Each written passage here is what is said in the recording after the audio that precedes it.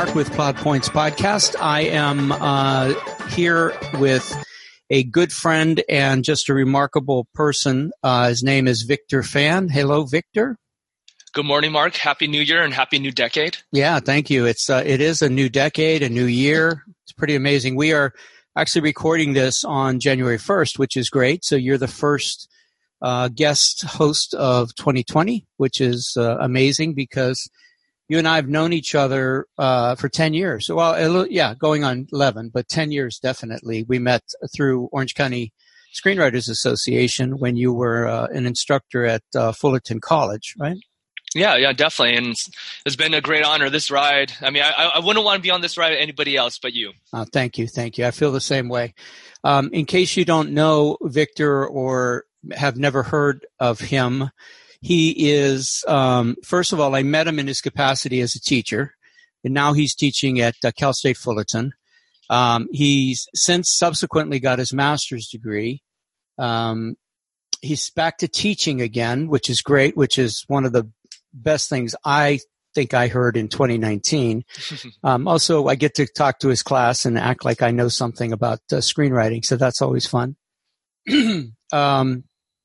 And you had a good class this last semester. I thought they were really interesting students. Yeah, they're good. They were all they were all heart and soul. That's what I loved about them this time around. Yeah, you could tell it was a marked difference from the last time I talked to your class, where I think I woke most of them up several times. I had to shake the desks and stuff like. No, I'm kidding. Right.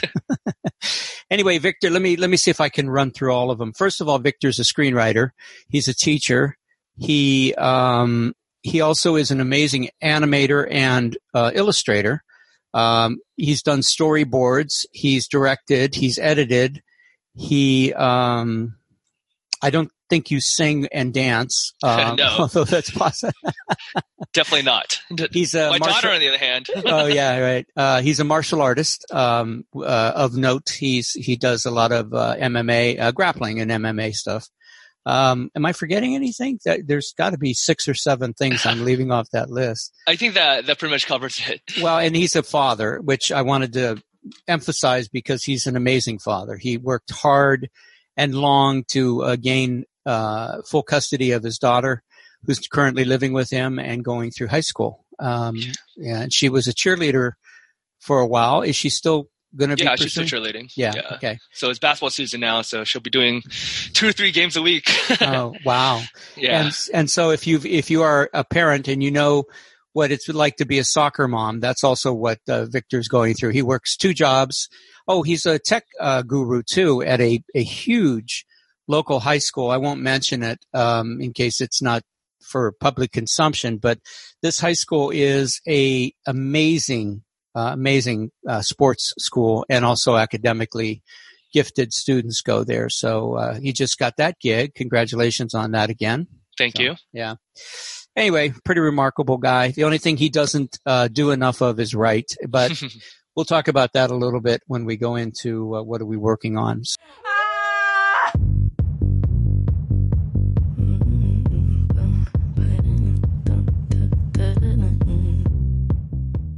Anyway, so the other thing I want to mention is this is Plot Points Podcast. I'm Mark Sevi. I'm with Victor Fan. Victor can be found in a bunch of places on the web. I know he's currently working on some stuff we'll talk about, but you can also, just find him just about anywhere. His social media is vast, and he does a great job with that. So if you need to reach him, you can either reach him online on your own, or you can go to plotpoints.com. We have a contact form on the website. We're on iTunes and Stitcher and I think SoundCloud. I think I hooked up SoundCloud finally. Anyway, there's a bunch of places, including Libsyn, which is our host. But if you want to send Victor a message, you can use the contact form on plotpoints.com, or you can call 917-SCRIPTS to leave a message. There's a voice recorder on that line, so you can call and yell at us or give us a hiya or whatever you want to do. So Victor, I know you have a schedule that would kill any normal human being, but are you watching anything interesting? Definitely. I mean, this year, 2019, is all about Star Wars. Ah. So I saw the last Star Wars movie, and my daughter and I have been watching The Mandalorian like it's our religious experience. Yeah, I've heard a lot of really good things about The Mandalorian, but I've also heard, and I don't know if this is true, a lot of people are canceling their Disney Plus subscription after they've finished The Mandalorian. I don't know if that's going to be the case going forward, but that's always a problem with streaming because you have all the episodes. Once you see what you want, you can pick it up later if you want, right? Right, exactly. Yeah. And there's so much more coming on the way. Marvel hasn't even started their releases yet. Yeah.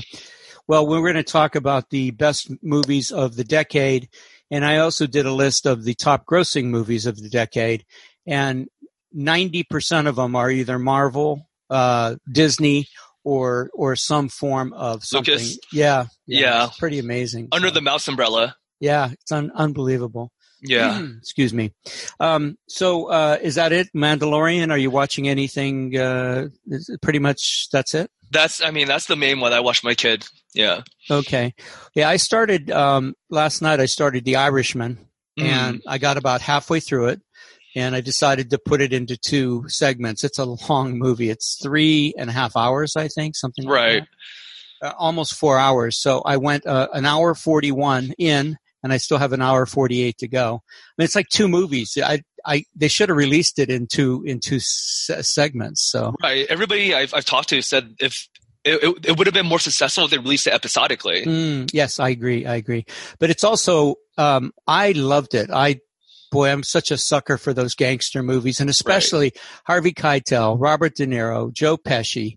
Martin Scorsese, all the Goombas in Hollywood, all the heavyweights. Yeah, and heavyweights. And people have problems with the uncanny valley with De Niro. They aged him, they unaged him, they gave him blue eyes. I didn't have any of those problems. I didn't give a shit. So it's good. I am enjoying the shit out of it. So, and then I also started The Witcher. On Netflix, and it's a little confusing, and there's a couple things I found out about it that are going to help me when I go back to it. So, and then otherwise I'm just watching the end. I finished Goliath 2nd season. I'm about to finish The Wire 5th season. Nice. Yeah, I'm at the end of a lot of stuff that I've been watching over the last year. So it's an appropriate time to wrap up.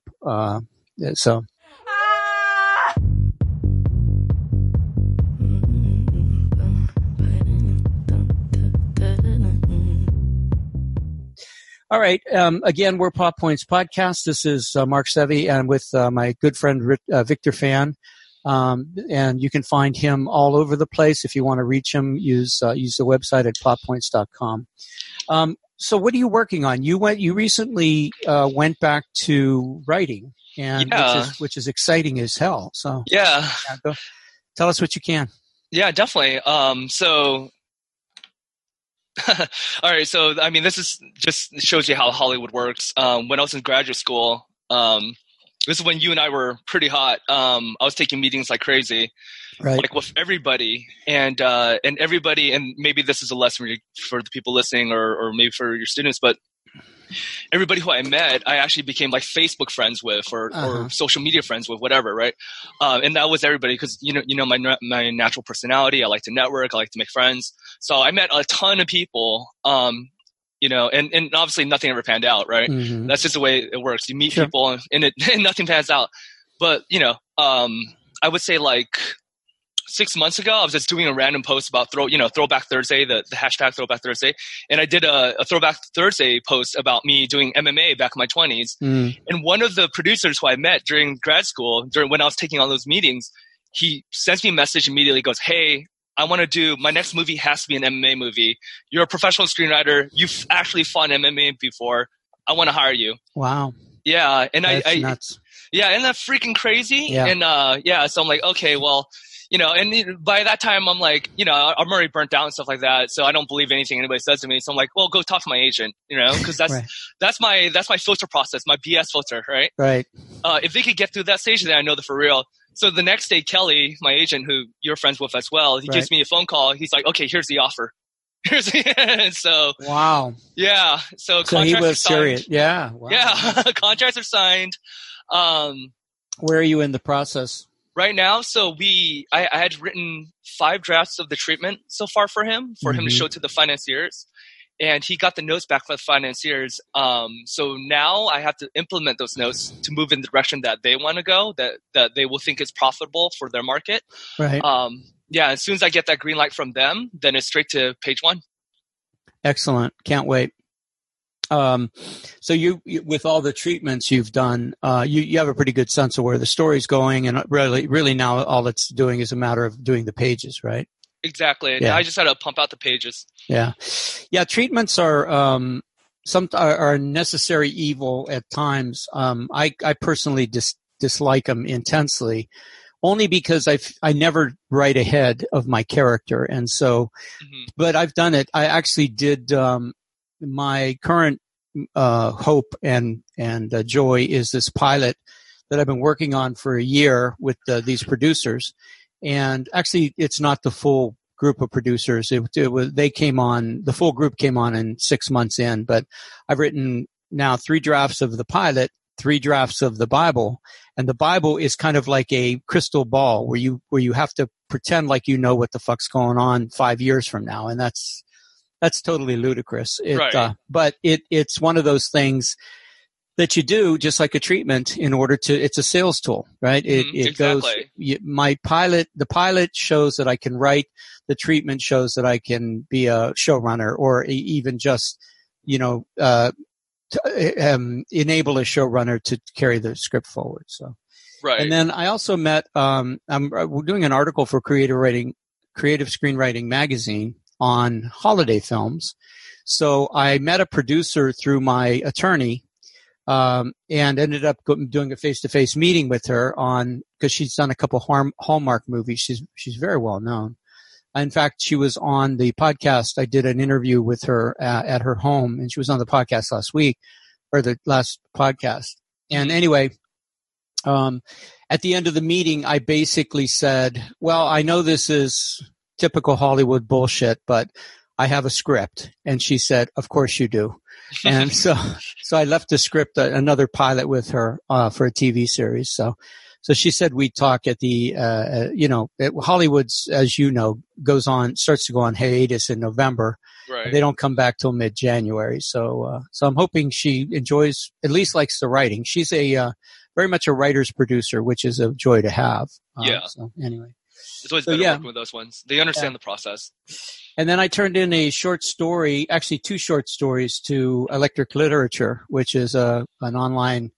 So we'll see. I get rejected pretty regularly by them, so I don't have any hope. But I did some rewrites on these 2 short stories and submitted them. So I'm hoping for the best on that. So keep them busy. The thing about writing, I feel like we're sharks, right? We have to keep moving in order to survive. If we stop writing, if we stop, you just can't. You just have to continue to write every day, or at least a good part of the week, and just keep at it. It's the thing is, I go back to, and I've told this story to you, but I go back to my music career where I gave up on music after I moved here, and I was just overwhelmed. I had no idea how difficult California could be, and I had $700 and no car. And you can't even go shopping at a grocery store with $700 and a no car. So anyway, but I gave up my music, and I've always regretted it. So I will never give up writing. I will die as a homeless but talented writer. Yeah, for sure.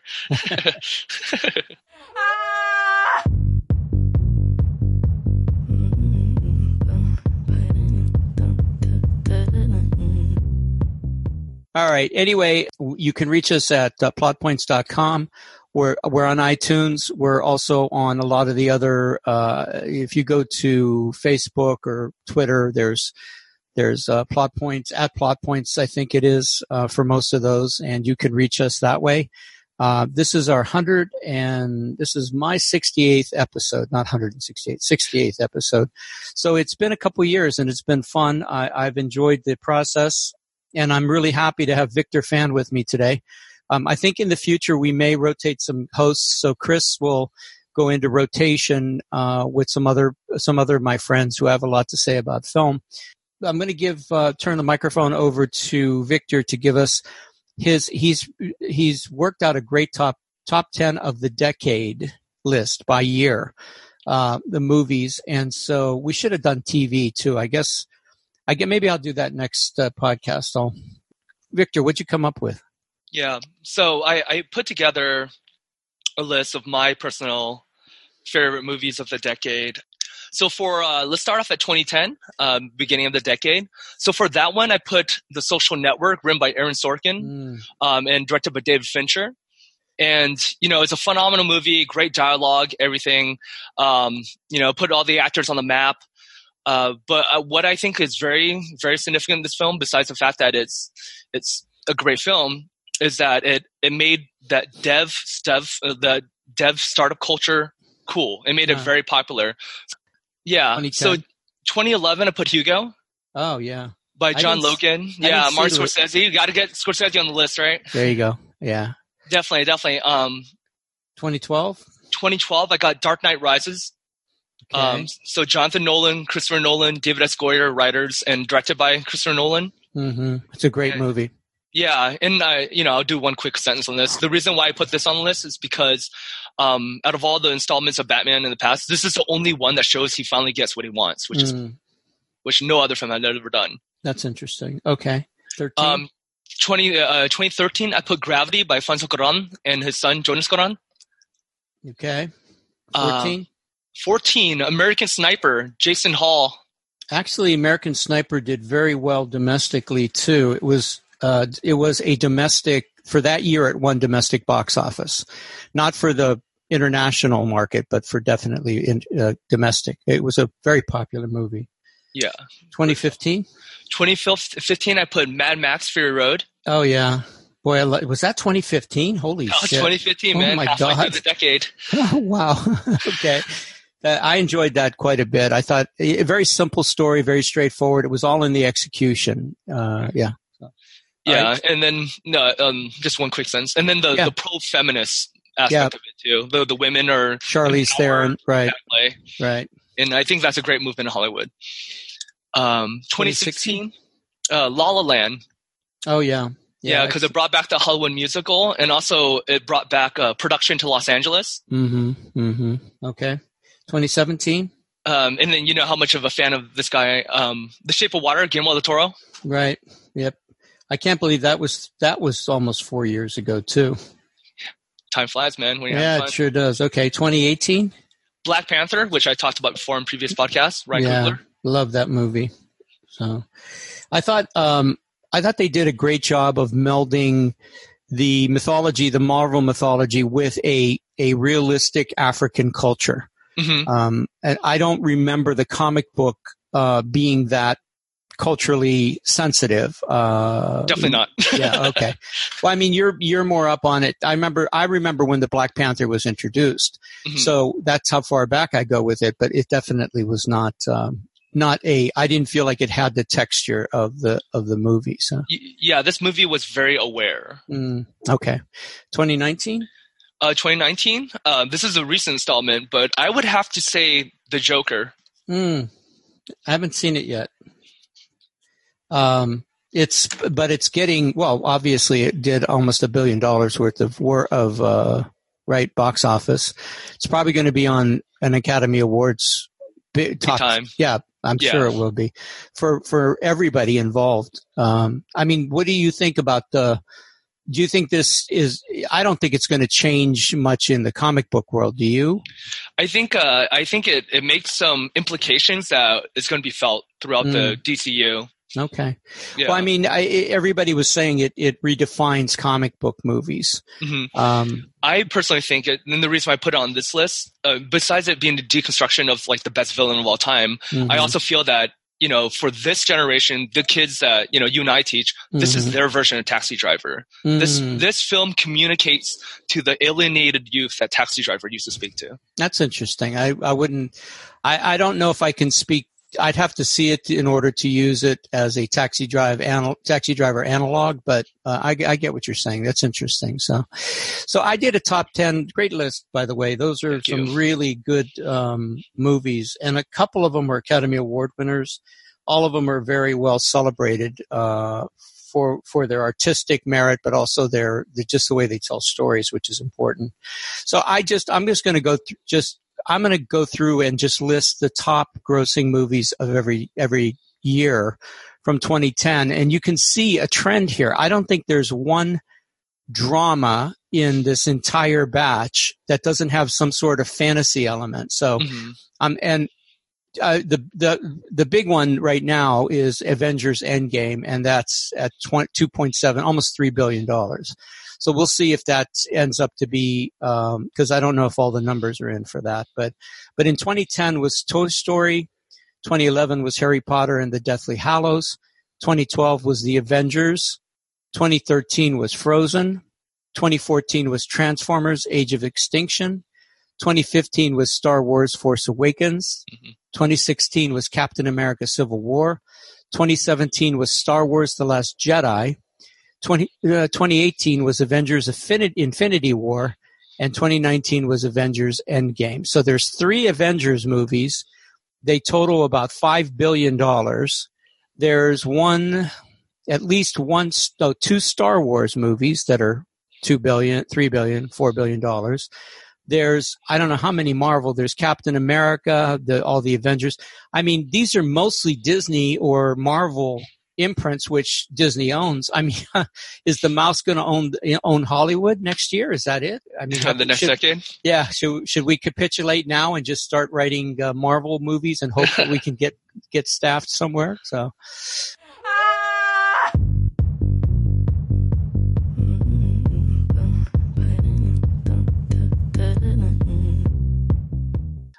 So you mentioned Disney Plus as having some of the Marvel stuff. What Marvel stuff is coming up? Oh yeah, they have a bunch of Marvel exclusives. So they have what's it called? They have Scarlet Witch and Vision. They're gonna have their own show. Loki's gonna have his own show. The Falcon and Winter Soldier are gonna have their own show. Gee. So all this is coming. Oh yeah, and God. Do you remember the old What If comics? It's like alternate reality. Right. That's having its own show too. Oh my God. I'm wondering when or how quickly everybody's going to get burned out on this stuff, but it doesn't seem to be. You've been predicting it for a whole decade, man. Not a whole decade, but certainly for at least 5 years. I can't. Yeah. I can't see how it's supporting itself. It just seems like it's the same movie over and over again in a lot of cases. I had this conversation with my kids this year because, like you said, these kids were more aware than previous generations. Mm-hmm.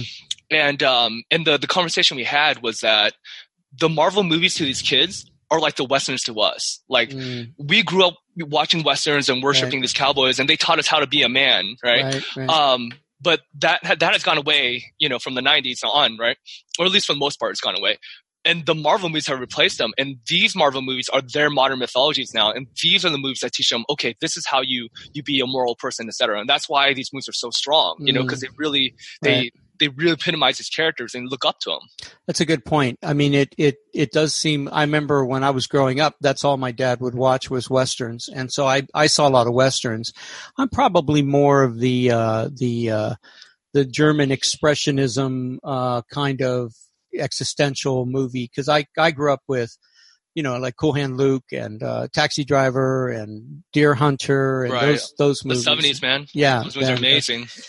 So I in fact I miss I mean they're still making them. Obviously there's still some independent filmmaking being done, but all right. Anyway, I want to thank you, Victor, for that. That's a great discussion. Really great list. You can see Victor's list in the show notes if you go to iTunes to find us. We're Plot Points Podcast.